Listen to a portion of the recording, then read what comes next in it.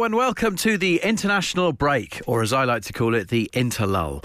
So no Dyson this week, but hello, it's Richie here, and when I was looking after rock and roll football during the interlull, I was lucky enough to meet the unbelievable Chris Kamara, who has a new book out called My Unbelievable Life. Here is the full chat that I had with Chris Kamara. Brace yourselves, it's time for the Rock and Roll Football Podcast. Cammy, welcome. It's always it's exciting to have you on. It's always good to see you. How are you, first of all? I'm good. Good. Richie, I'm on the mend, which is great. Yeah. You know, I never thought it would happen. My neurologist told me my condition would get worse, but it's getting better. Do you think, like, a sportsman's mentality helps with recovery with this kind of thing? The mental problems I went through, I never really believed in mental health. I was always, just get on with it, be brave, get on with your life. So suffering mental health problems brings you down a lot. But I'm through that, thankfully, and I understand now how people think when you've got that little voice in your head telling you you're no good. You start to believe it, and it's not without you opening up to family and friends and other people. That's the only way to get you through it. You're obviously in to talk about your book, My Unbelievable Life, and you talk about your apraxia in it, and how various people were urging you to be more public as you were beginning to discover more about it and how it was affecting you. Do you think that you found over that time that people actually cared more or less than you had imagined that they did about you? Definitely more. You think you're on your own. You can't reveal it. You can't show your emotions. If you tell someone you think you're struggling, you think they'll discard you straight away. And what I've found, family aside, is that TV companies, football fans in general, have all come together and thought, you're still Cammy, and getting to believe that has been the hardest thing for me. And now I not believe it, but I'm on board with it, and it's the best thing that could have happened. What a life you have so far to talk about in amazing. your book. Yeah. Unbelievable. There's the first one. Yeah. So there is so much to talk about. You talk about how you've been heavily and still are involved with show racism, the red card. Mm-hmm. Do you think football is worse than society as a whole, or is it all at the same level? No, football isn't worse than society, not at all. You get sporadic instances in football now. It's not constant. But in life, you can go read the newspapers and still pick up tensions with racism the whole time. But in football, hopefully we've cleaned our act up, although it's not eradicated, that's for sure. But it's chalk and cheese. When I started playing football, people said the N-word to your face, I grew up with that, so it was like water off a duck's back, and you didn't get empathy or sympathy in the way that people do now. They kept out of it. Anyone listening this afternoon is obviously out and about and listening to Rock and Roll Football and not watching Soccer Saturday, a massive part of your life, which you talk about a lot in the book with fond memories. When you started on Soccer Saturday, did you have any sense as to how big that was going to become? No, not at all.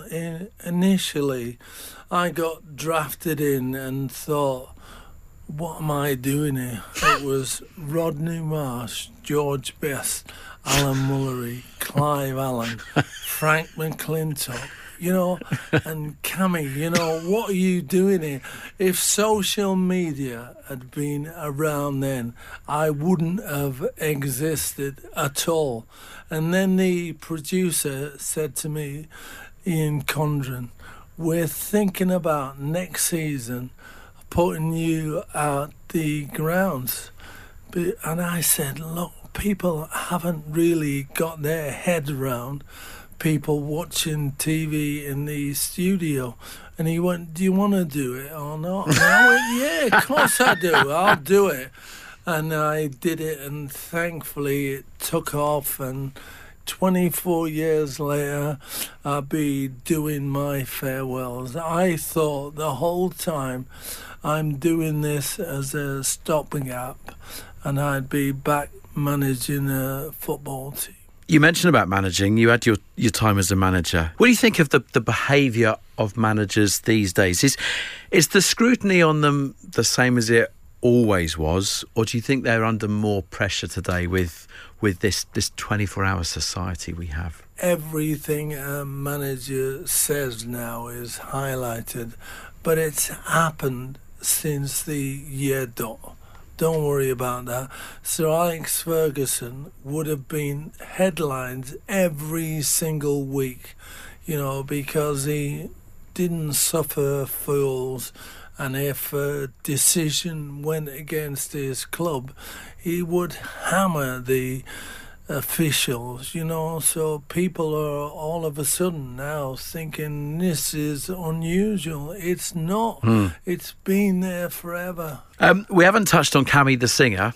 We're here in a radio studio. If you hadn't been the footballing legend that we know you for, here's a question: which band would you have seen yourself as the front man of? Well, I'd love Elton John. So Elton John should have done a duet with Cammy. That would have been it. Me and Elton forever going round singing. He did it with George Michael once, Don't Let the Sun Go Down on Me. Yeah. And how good was that? I could have made Elton John songs perfect. Well, hey, look, I know Elton has stepped off the yellow brick road and you're in a different time of your career now, but I don't know whether there are any plans for a Euro song for next year just yet, so maybe it's something that could happen. I absolutely love Elton John. When I was a kid growing up, I loved the piano, and Gilbert O'Sullivan was my hero. And then Elton came on. And not only was Elton playing the piano and singing fantastic songs, he was a football fan. Did your paths ever cross at the time that Elton was at Watford? No, him not there. at Oh, all. what a shame. I played against Watford, and I only did that with my life at Sky. And Yeah. I went to the boardroom because I'd been tipped off by the PR bloke that Elton was there. So I went to the boardroom in the hope that I might see him, and he wasn't there. So I went out onto the gantry. He's in the director's box. So I thought, should I go over? And I thought, no. He'll say, leave me alone. I'm with my family. With that, he turned round and went, Cammy. Oh. I looked behind me just in case it was someone else. Imagine another Cammy. Elton John knows who I am. So he went, Cammy, come over. He said, I watch soccer Saturday when I can't get to a game. I love you and Jeff. Now I can't tell him he's my hero. Yeah. Otherwise he's thinking I'm making it up. Yeah. So I said, Elton, could I have a selfie? I know you're with your family.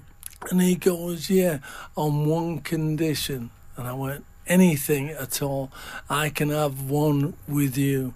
And he got David Furness take a picture of both of us, and I had my selfie with Elton. What a fanboy moment for you. Yeah. Cammy, My Unbelievable Life is out now, and I would suggest would make a perfect Christmas present for somebody. Thank you. It's great to see you. Thanks for coming by, Brian. It's great to see you looking so well and dapper. I'm just getting into my flow. Rock and Roll Football. Podcast done.